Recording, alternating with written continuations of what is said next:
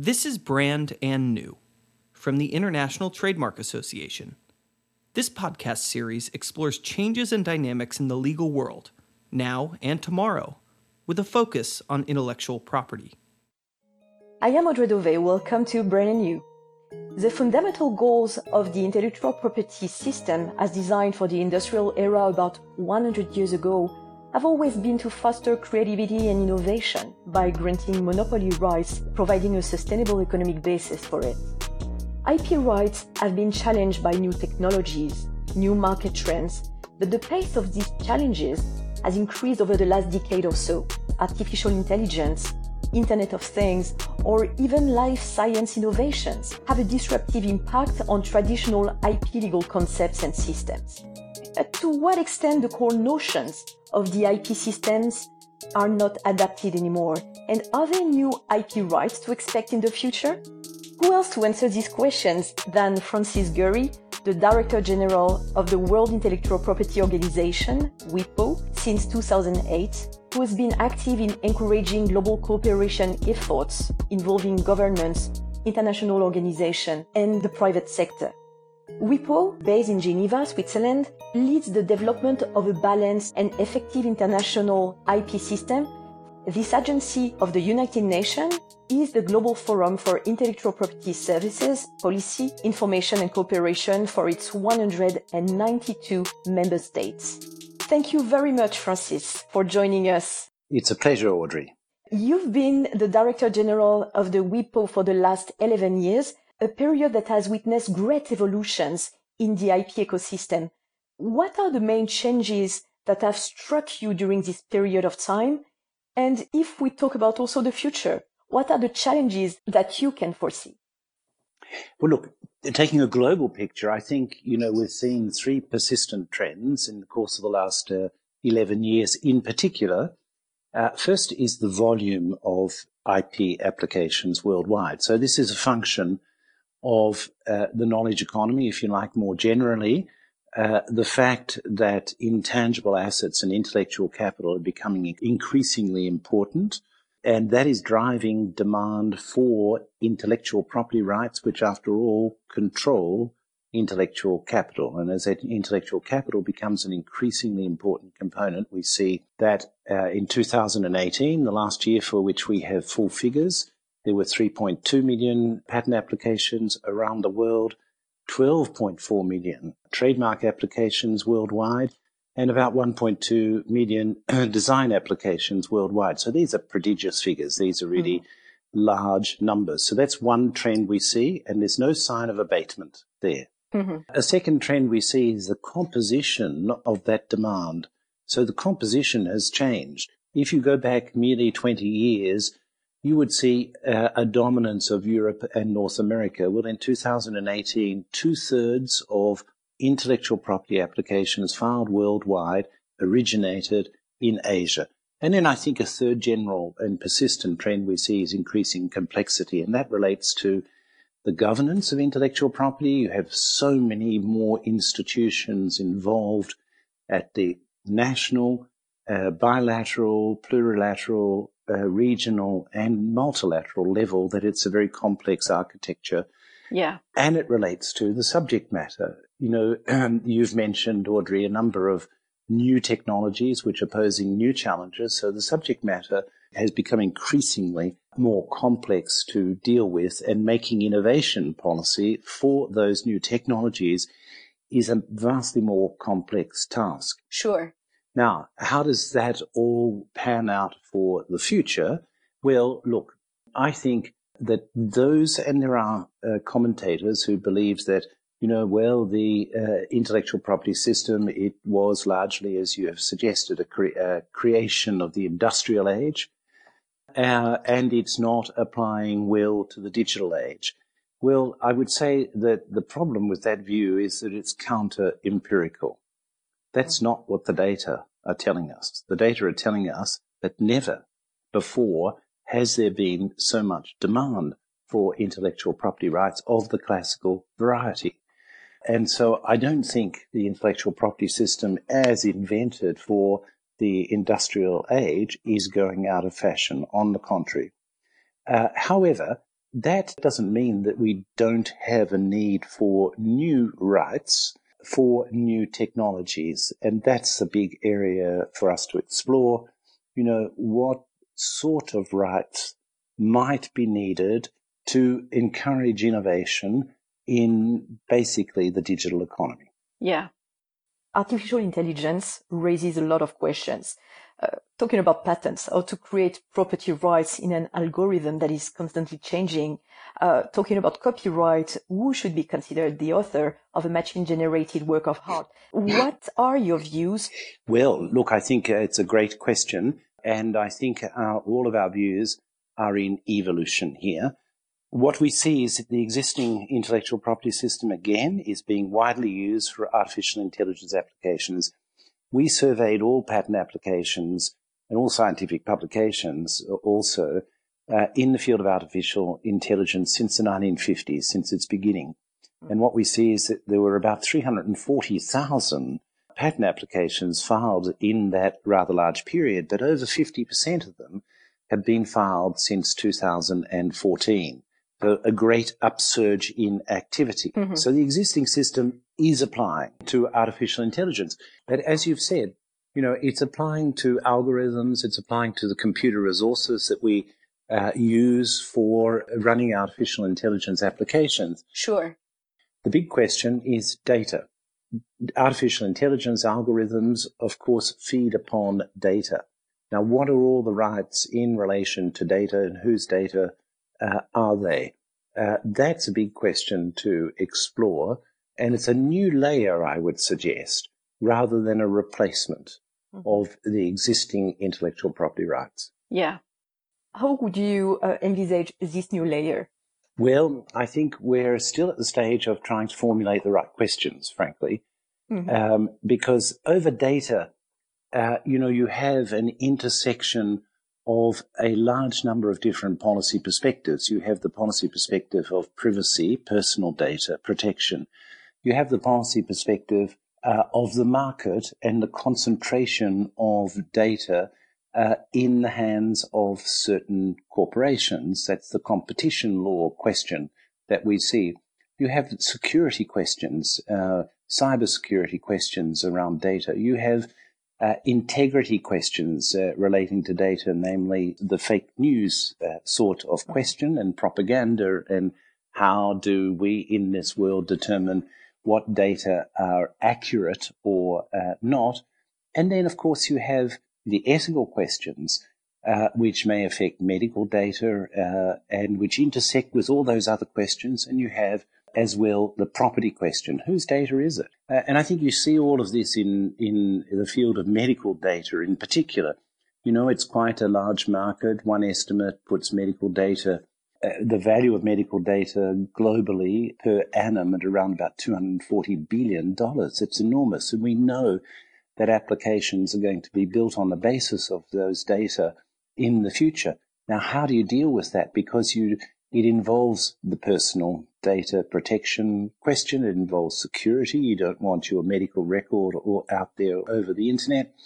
It involves integrity questions. You can't falsify this.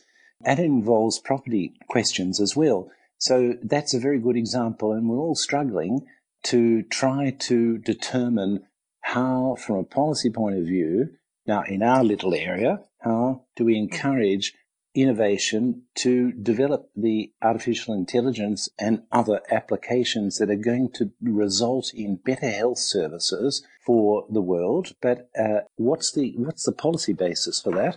We've always used intellectual property in the past. And how can we do that without offending all of those other policies to which we attach a great deal of importance? Mm-hmm. Data is said to be the new gold, and based on the huge investments made by all businesses in collecting, processing, storing large amounts of data, it has better be enormous quantities of data that have significant value but don't constitute an invention or copyrightable work in the classical sense. So your vision on whether or not there should be some form of ownership right over data is very interesting. Yes, well, look, I think it also depends on what you mean by ownership rights. And this is where I think we're at the stage of thinking, and we need to be careful that we don't hurry in and make mistakes that are going to have an adverse impact on this very active, innovative environment. You see, I think that property is, well, it's a concept that we use frequently, but I think there are styles of property for different technological ages. At the base, property is an exclusionary right. It's a right of control. So that's what we think of in terms of physical assets and property in relation to physical assets. I can exclude people from my physical assets, or I can control those physical assets or the use of them. And when it comes to intangible property, the concept becomes more complex. I mean, how do you exclude people and how do you control it out there in this world? So that's difficult. And I think that, I use the example, if you go back to Hammurabi and that movement from groups of human beings who really operate on the basis of open source in hunting and gathering, and their movement to settled cities. And then along came a few of these rulers in Fertile Crescent, amongst other places, and you see the emergence of individual private property rights as against the collectivity having the right to hunt any resources or the right to gather any resources. And that emergence of private property rights was an extremely important event for humanity. But Hammurabi didn't say in his code of laws, you shall have property in a sheep. What he said is, if you steal a neighbor's sheep, then you'll be liable for this punishment. And out of that, we construct the notion of property. So when we see rights in relation to data which restrict access to data or give certain powers of control over data, they are the emergence of property rights in relation to data. Very relevant to go back to basics and to the definition of the different notions. I wanted to have your views also on security. We usually talk about data in relation to security from a prevention perspective, but the consequences of a breach and the tools available to mitigate such breaches trigger many IP issues as well. Do you think that the aftermath of data breaches can be a source of innovation and therefore of intellectual property? Yes, I think so. And I think so on the basis that, we are inventing new technologies and we are innovating to meet our needs. No sooner do we invent something and it introduces a beneficial social or economic impact, but it also introduces a new challenge. And that's the case, of course, with the digital economy. And one of those challenges is cybersecurity. So I think we see technology then starting to evolve to develop solutions to cybersecurity. So Gartner estimated, for example, that worldwide spending on information security products and services was more than $114 billion in 2018. And that was an increase of about 12.4% over the preceding year. And our own technology trends reports shows that top IT companies like IBM, Microsoft, Intel, amongst others, and many others are filing a number of patents in the cybersecurity, privacy, anonymity, and cryptography areas. So, yes, we invent something. It has beneficial effects. It has some bad side effects. Then we invent other things to address the side effects, and that's what's happening, I think, in the case of cybersecurity. Among the effects that you mentioned, you talked earlier about ethics. The issues raised by disruptive technologies are clearly multidimensional, and in addition to the legal, policy, governance, and economic aspects, they also raise big critical ethical questions. This is particularly salient in the life science sector. Should the IP system of tomorrow factor in ethical considerations, for instance, refusing to grant certain patents for public policy reasons, such as preventing human cloning? Yes, well, I think we'll see the primary action targeted at the underlying scientific and technological activity rather than at the property right in relation to the science or the technology. Let me give you an example. If we go back to actually the 1980s, the middle of the 1980s, and the Harvard mouse, which was developed, it was the first patent that was granted on a higher organism. So a mouse developed with certain characteristics for actually acquiring cancer and for, therefore, scientific purposes and study. Now, a lot of people focused on, well, you can't grant a patent on a higher organism. But if you look at our behavior in society, well, we're eating higher organisms on a daily basis, and that's much more radical treatment to give them than patenting them. So it's the underlying scientific activity that causes the anxiety, I think, rather than the property right. Now let's go to the present day, and we see that there is a huge discussion about the ethics of hereditary genome editing. You know, editing the human genome in such a way that the edited genome is inherited by the offspring. And there are lots of ethical concerns about that for what it does to species, what it does to individuals of the future that are unborn as yet. Now, the way in which the world is starting to tackle that is really scientists getting together and asking for and resolving to have a moratorium on the underlying scientific activity until we understand it better. So I think that's where the primary focus will be, rather than in the property right that you might grant over an invention that comes out of hereditary genome editing. Mm-hmm. We'll see ethical moves to ban the scientific activity rather than the patenting. I think in this sense, the patenting is a secondary phenomenon. It's, of course, important and related, but the primary focus will be the scientific activity. INTA is a global association representing more than 30,000 brand owners and professionals dedicated to supporting trademarks and related intellectual property to foster consumer trust, economic growth, and innovation. We mentioned earlier the knowledge economy, and it's true that numbers of patents and trademark registrations show that there is a rising demand. It was the first trend that you mentioned, and it's true for most new sectors thriving with almost no tangible assets. Think software, algorithms, operating systems, or social media. Do more IP rights mean less and less publicly available information? Or is the dynamic at stake more complex than that? And for you, what does that mean for the trademark system? Look, I think it's a balance always. So let me go back in time to Victor Hugo, the French author, okay, and he said in 1878 at an international literary congress that was convened, he said, let's get down to principles, respect for property. We must accept literary property, but at the same time, we must establish the public domain. So he put his finger on it.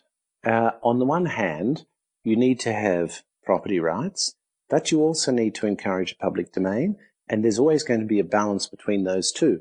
And the two are interactive, because if you create incentives for people to write and to produce new literature, you're enlarging the public domain. Now that public domain might be encumbered for a period to give a return to the author, but ultimately the work, Victor Hugo's work, falls into the public domain and anyone can publish it. Or for the specificities of copyright, what he said also in the same speech is, the book belongs to the author, but the thought belongs to humanity. So it's always a balance. Now, I think in this global marketplace that we have created, largely a digital global marketplace, but also a physical global marketplace to some extent, there is, of course, a great movement for people to be able to have their markers out there.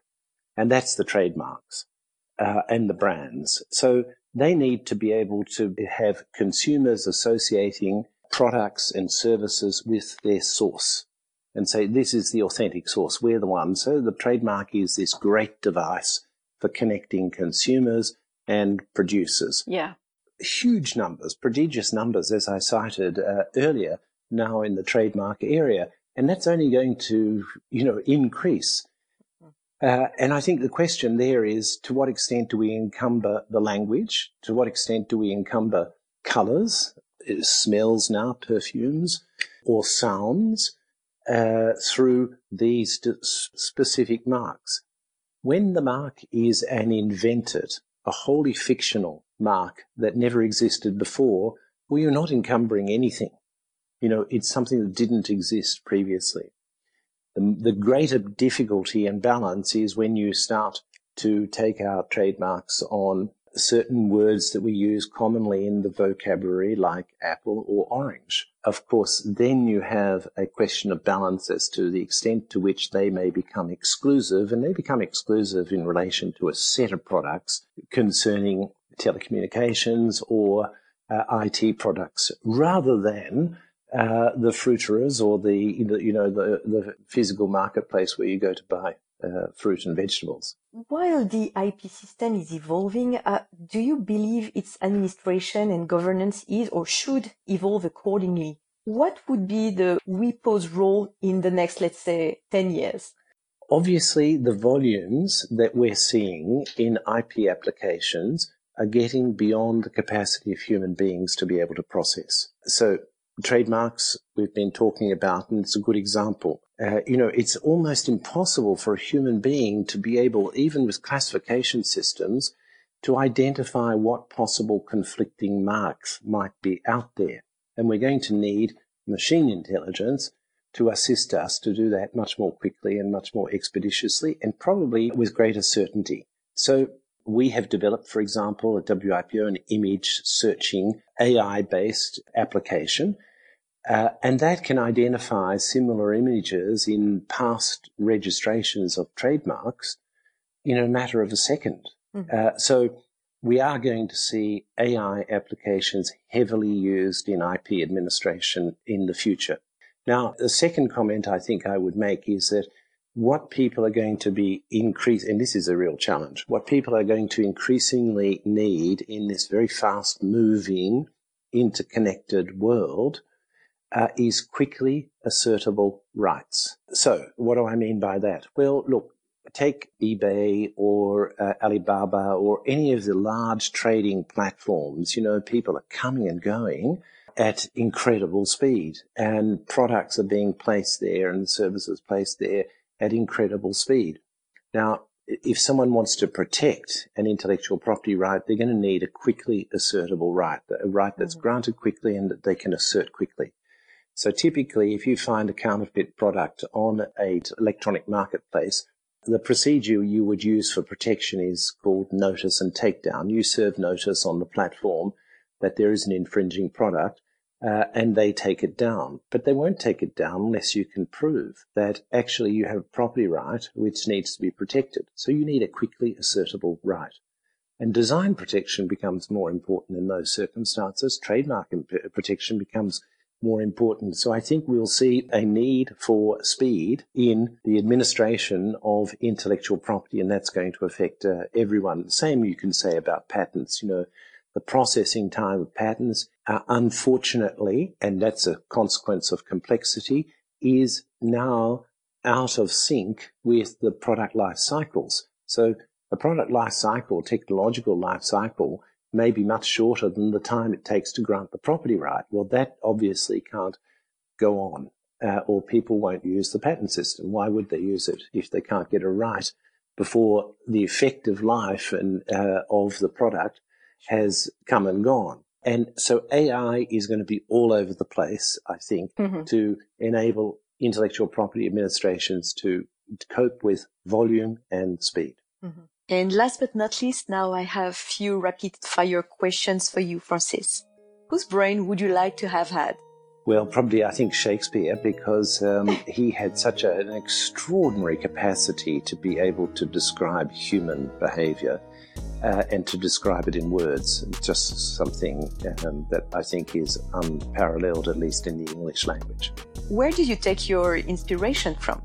I think life, the diversity and the multiplicity of life, it's an endless source of wonder. What is the next big brand and new thing? Well, that's a tough one, and but I would say nature. You know, we're building this world and we're putting so much pressure on nature, whether plant kingdom or animal kingdom, and climate change is having such a terrible impact that I think we're going to place greater and greater and greater value on nature, access to nature. And so everything inspired by nature, I think, is going to be the basis of an enormous fascination for people and the basis of brands. What would you have liked to invent or create? Well, music. And look, I'm tone deaf and I can't, sing. And the one thing I regret is that I didn't have any musical capacity. So being able to contribute to the universal language of music is a fantastic thing. Thank you, Francis. Thank you, Audrey. It's my pleasure.